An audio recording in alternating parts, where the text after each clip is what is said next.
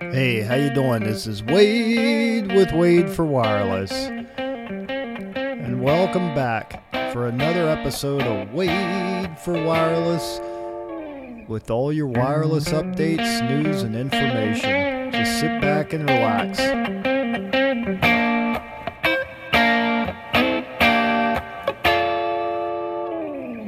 How you doing, everybody? Hope you had a good weekend, and I appreciate you listening to this. I really do. I appreciate you following me.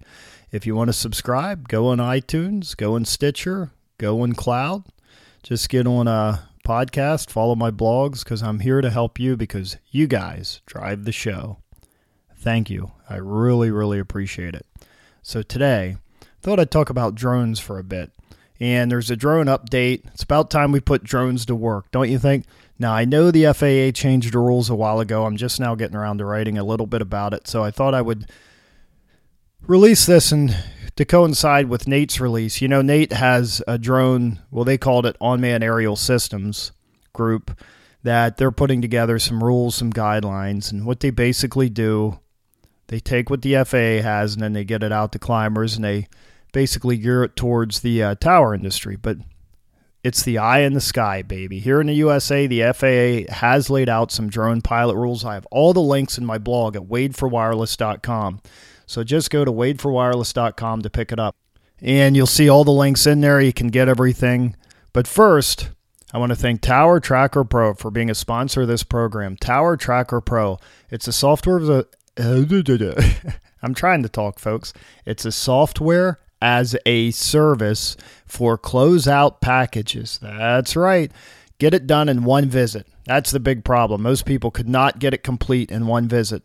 Take all the pictures, take them in a row, take them that they make sense, and before the tower climbers even leave the site, send it off to the office, have them look at everything, make sure all the pictures are taken, the quality's good, and the approval is done before they leave the site. One site visit, that's where you save cost. I also want to thank Tower Safety and Instruction at towersafety.com. Oh, Tower Tracker Pro, towertrackerpro.com. Just type it all together and put a .com at the end. And then you can see how to sign up for the service. You'll see some cool videos on their website. But Tower Safety and Instruction, again, another sponsor of the show, which I greatly appreciate. They are an accredited school in the state of Arizona for all your tower safety needs, and they have drone training. Drone training? Did someone say drones? Towersafety.com. Drone training right here. We're going to talk about drones. And I just wanted to go over the highlights of the drones because as the Internet of Things becomes mainstream, right? As we begin to really see the Internet of Things take off. And the drone is, of course, a thing. So what you're going to see is drones everywhere eventually. Don't worry. Well, I'll get into that. They won't hurt you. They may spy on you. That I just see as an inevitable thing happening. But anyways, I'm looking forward to the drones coming out. And the great thing is we have to take baby steps, right? Although drones are moving at a very fast pace. Amazon's already testing deliveries. You all know about that. But I want to talk about drones and wireless because think about what we can do. A lot of tower inspections, safety inspections, and things like that we can actually do now. Especially that the FAA changed the rules that you can do more on with a drone, let's say. You can do more with a drone for business purposes. You know, it was rather ironic. With drones, you could do anything on your personal time or with a private drone. But for business, you had to be a pilot to do anything with business, which is fine. But it made it very hard for someone to enter the business in a cost-effective way. And it made it hard for entrepreneurship to really grow in the wireless industry using drones. Now, things are changing, baby. It's a new world. The FAA is accepting more applications. You become a pilot. And if you go to my link, and the name of this blog is going to be Drone Update, Put Drones to Work.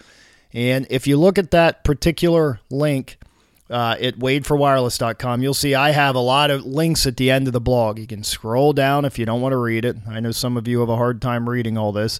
And you'll see the links for how to get your... you'll see a lot of links for different things, but you have the FAA fact sheet. There's a PDF the FAA has. You can download that. You can see the regulations. There's drone training classes from towersafety.com. There's a link to Nate's PDF that they put out, but there's also questions, a knowledge test study guide for pilots, a remote pilot knowledge test guide. sample questions. It's all there, and you can get them all. They're all PDFs pretty much that you can get from the FAA, from NATE, and from Tower Safety. There's a lot of good stuff there. Now, just remember, I'm going to talk about drones here, but I don't want just any Yahoo out there flying drones. I really think, well, I know you need to be certified by the FAA, right? Training, certification. And I think it's a good idea, like to take a certification like at towersafety.com to get certified to do work in the wireless industry so you know what you're doing. You don't go out there and look stupid. Oh, well, maybe you do. Work with a lot of people in the wireless industry. Some of them don't mind looking stupid. But my point is, we have the drones available now. We can use them for business. Let's use it right. I think that's why NATE made such a big deal of putting the guidelines out. That, if you look at everyone on the committee, I mean, NATE has quite a committee that they put together for unmanned aerial systems. And I'll just give you an example. There's Christopher Desmond of Verizon Wireless, Greg Emmerich of Centera, Jim Goldwater of Bob Lawrence and Associates, John Paul Jones. They covered most of the Beatles, right? Of Tower and Turbine Technologies, LLC, Robert McCoy of Crown Castle, Jimmy Miller of Miller Co. Inc., Chris Macchia, Measure, Art Pregler, AT&T, Todd Schleckaway of NATE, of course, we all know Todd, Jim Tracy of Legacy Telecommunications Inc., and Jim's pretty active in NATE. My point is, when you look at this array of people in the industry, for one, a lot of them love flying. I sat in a committee with a lot of these guys, really nice guys, really great guys. Everyone's very committed to getting drones to take off for multiple reasons. Now, you're probably asking yourself, why do we need drones in the tower industry? It's going to save a lot of time, and it just makes it a little safer. It's one less climb we have to do. The whole idea is safety. And I know I'm getting off the tangent here. I want to talk more about drones. I don't really cover this in the blog, but my point is, these guys have a lot to gain. One, it's one less climb they have to deal with. It's a lot more safe than sending climbers up there. And two, I think as drones move ahead, it's going to be more cost effective. I think drones can do things quicker. And I see the guy from Tower and Turbine. The thing about energy, I think it's going to save a lot of money in energy. I see it in the tower industry. The problem is the tower industry, everything's becoming a commodity. Prices have already been driven down. And AT&T and Sprint have really done a lot with their reverse auctions, making a lot of the services a commodity. I'm trying to talk, folks. But I just want you to realize, for drones to break into this industry, it's going to be a game changer. For one, it's going to drive costs down, which depends on which side of the fence you're on, whether that's good or bad. And two, it is going to improve safety in some ways. We still need tower climbers. I mean, no way saying we'll never need tower climbers, because who's going to do the heavy lifting, right? There's still a lot of work that needs done on towers. I know now we are constantly doing upgrades and improving the towers and adding equipment to the towers and things like that. But the drones can really assist us in that and the tower inspections. They can also assist us in safety inspections. That's something I am a big fan of, going out and doing safety inspections. And with a drone, you can see who's up there. Or what you could do is just have the guy in the tower show his ID. Because when I had Cliff Wilcox on the, I interviewed Cliff Wilcox, and he has he has a service where you can actually see people's credentials, and it's called Credentials, and it's with a Q. So the whole idea of credentials, which I think is at QURENDENTIALS.com. I could be wrong. I think it's credentials with a QU at the beginning instead of a C. But anyways, Cliff pointed out that, just because someone's on the tower, you have a choice here. A, you can either take the ground guy's word for it, that when he shows you ID and all the information, you can say, yeah, those are the guys in the tower. And we used to do that. Of course, you crews out there, you had to lie. You got caught in your lie. You got busted. Because what they did, they showed different certs on the ground. And then another guy went to another tower site and he saw the same people, literally within an hour of the site. It was the same company, two different towers. They tried to lie. So now they have guys actually come down off the tower. And for all you crews that get mad and say, I had to come down off the tower, it's extra work, it's a safety risk, blah, blah, blah. Just remember, there's one bad apple that ruins it for everybody. And if you wonder where that saying came from, when you put a bad apple in a barrel of apples, it spreads. The rotten apple spreads to other apples. That's what happened. In this case, you had one tower crew, one company that lied, and they did get fired. They got kicked off the sites. They were reported, and supposedly they were banned. A lot of these guys, they just shut down and open up under a new name. But unfortunately, now that's why they go to extremes for safety. Now what we can do, bear with me, it's a long, drawn-out story, but now what we can do is take a drone up, and the guys can show their ID, and you can see their face while they're on the tower. Winter will be the only thing because they'll probably have to take all their headgear off. And trust me, I'm cold when I'm up on a tower in the middle of winter. I had hats, I had the face mask, I had everything on. Then to take it off up there in the wind, I'm not going to lie to you, it sucked. So, anyway, back to what I'm talking about, which is drones. Drones are going to be a commonplace in the industry, and I go through the bullet points in here, which the FAA point out. You can download the PDF, and anything. Basically, it's very obvious stuff. Line of sight, you have to have visual line of sight for any unmanned aircraft. Any unmanned aircraft under 55 pounds. So when you see those government drones that weigh 500-600 pounds, we're not talking about those, folks. We're talking about the 4 little propellers, maybe 6, that go up there and take kick-ass pictures of everything. That's what we're talking about, less than 55 pounds. And most of them are lightweight. However, you got to compensate for the wind. That's another story. So you got to think about what you're covering, but they go through the bullet points of what the recommendations are. Small unmanned aircraft may not operate over any persons not directly participating in the operation, not under a covered structure, and not inside a covered stationary vehicle. I don't really get the whole vehicle in the covered structure. I mean, if you're in a stadium with a roof, now you can't use a drone in there. Does that make any sense to anybody? Anyway, I'm sure there's more to it than that. So the important thing here is unmanned aircraft may not operate over any persons not directly participating in the operation. So that's a big hindrance for utilities, and I'll tell you why. Because utilities, if they want to inspect power lines or anything like that, they have to go out 2 weeks ahead of time and put a flyer on everyone's house, let them know what they're going to do, let them know that they're going to fly a drone, when, where, the estimated time. It's a lot of logistics. But it still saves them time in the long run. They can put these flyers out. People know the date. They could even put bill stuffers in, but it's usually a specific street. So the whole idea is that they can do this without causing a problem or a stir or having people report a lot of stuff to the cops. But they still want you to be under the drone when you're out there working. They don't want you to just, go willy-nilly and fly it all over the place. Although it seems like for personal use, that's all anybody does. Reporters do it all the time. They really could give a rat's ass about who they're flying over. But, that's their battle, not mine. Right now, when you're doing work at a tower site, chances are everyone there knows exactly what's going on. There's no surprises. But the point here is if you're doing a safety inspection, you can't do a surprise inspection on a crew without letting them know there's a drone in the air. For one, you might spook the crew. It sort of freaks them out when a drone appears out of nowhere.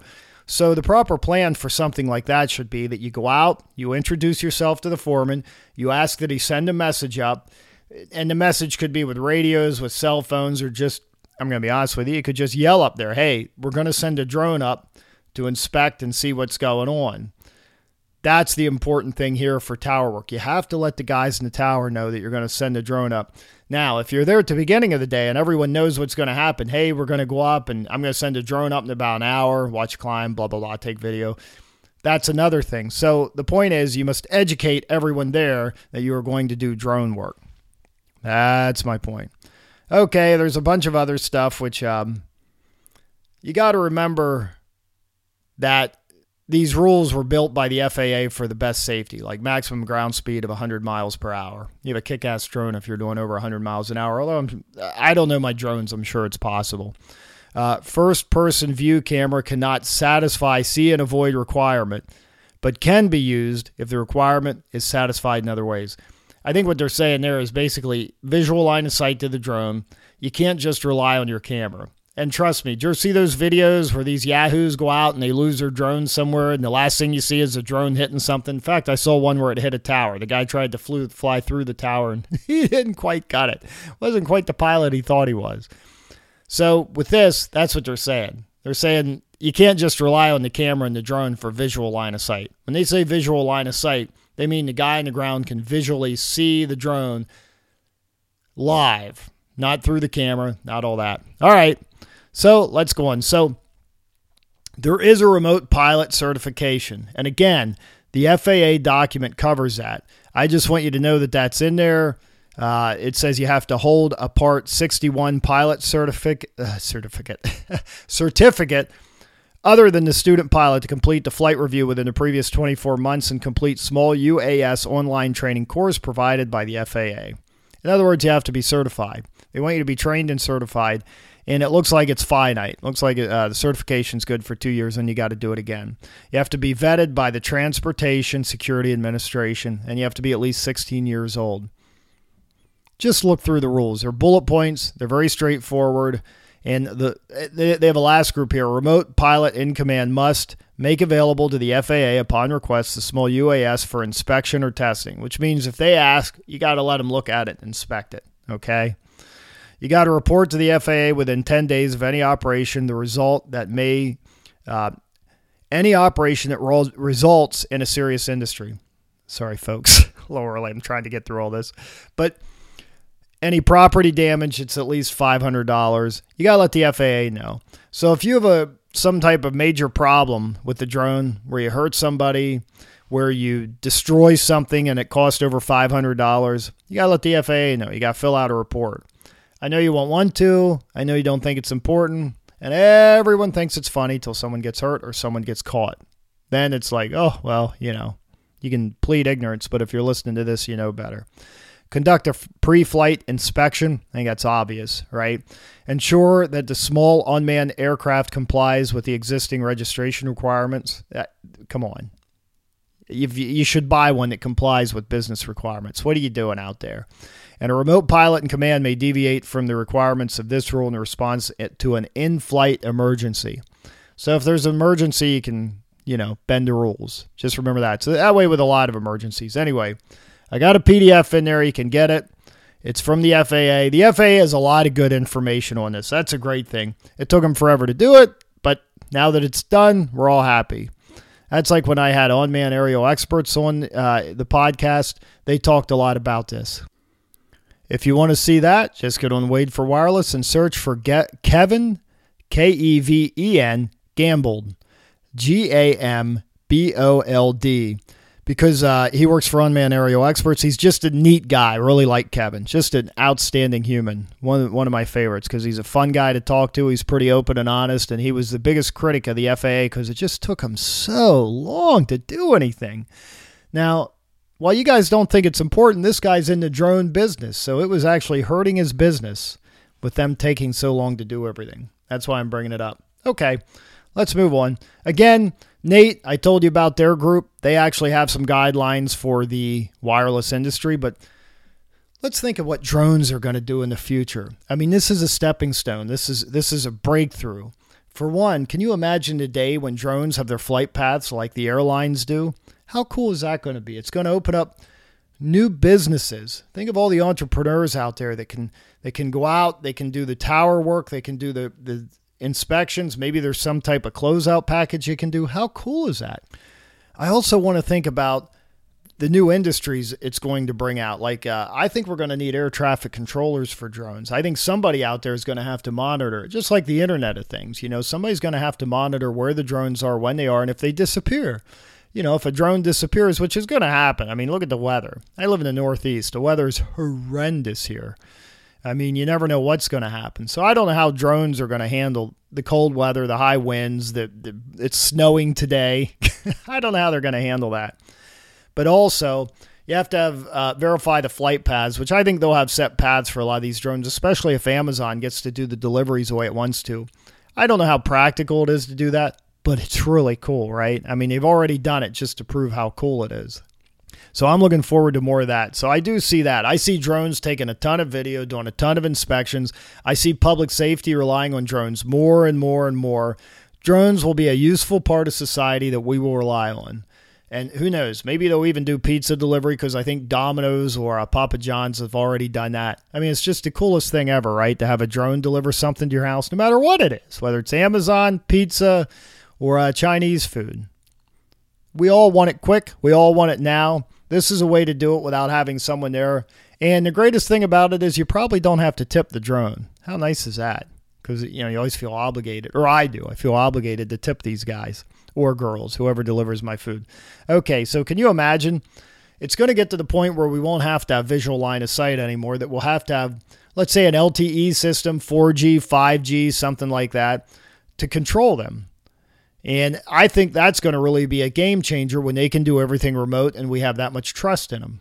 So I think it'll be great. 4G, 5G systems are going to make a heck of a difference. They're going to control it, and we're going to be able to use them for also, aerial inspections. For I think there's more than what I'm talking about, but think about for energy systems. Think about for things that people go up and do dangerous jobs, like when you're on an oil rig and they have to do inspections there, like of the flames coming out. In chimneys, when they want to inspect a chimney and they used to send a guy down in, you could send a drone down in for a visual before you send anybody up with any tools. Think about power lines when you want to inspect those before or after a storm. You have to get power up. You have to get power to the people. So you don't want to send a human up there because, they could die.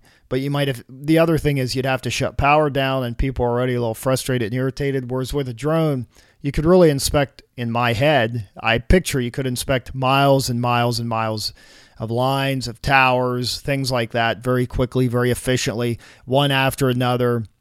I just think it'll be awesome. I think that as far as LiDAR and things like that go, if you can attach that to the drones, the high definition video, which I already heard they have like 20 megapixel cameras on those, which is amazing. I just read that, and it's blows my mind what they can do now. I think Kevin told me that. Think of all the things that drones are going to do. It's so much bigger. Bridge inspections. That's another thing drones are used heavily for. I talked to several companies that do bridge inspections.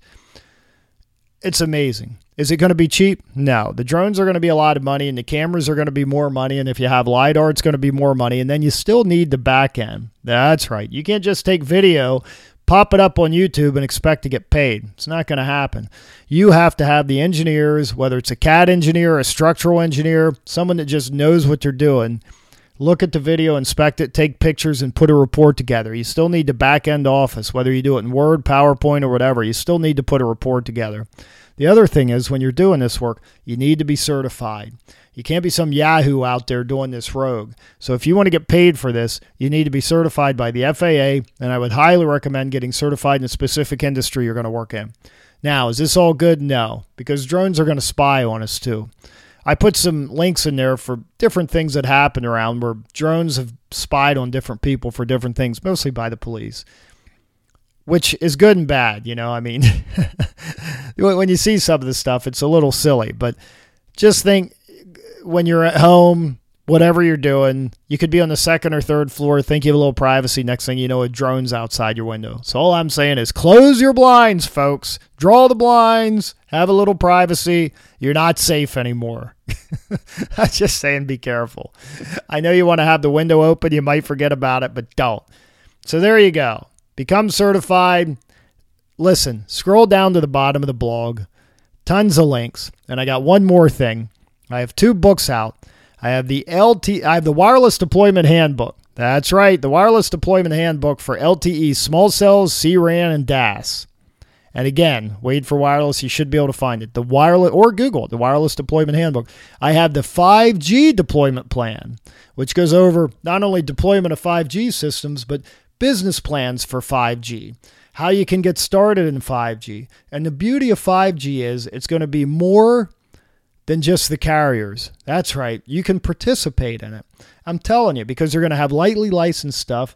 And I would like to say Wi-Fi is going to play a part, but we've been saying that for 4G for years, and it does. It plays its part. But with your system, you'll have control of what carrier you can share it with. That's the future.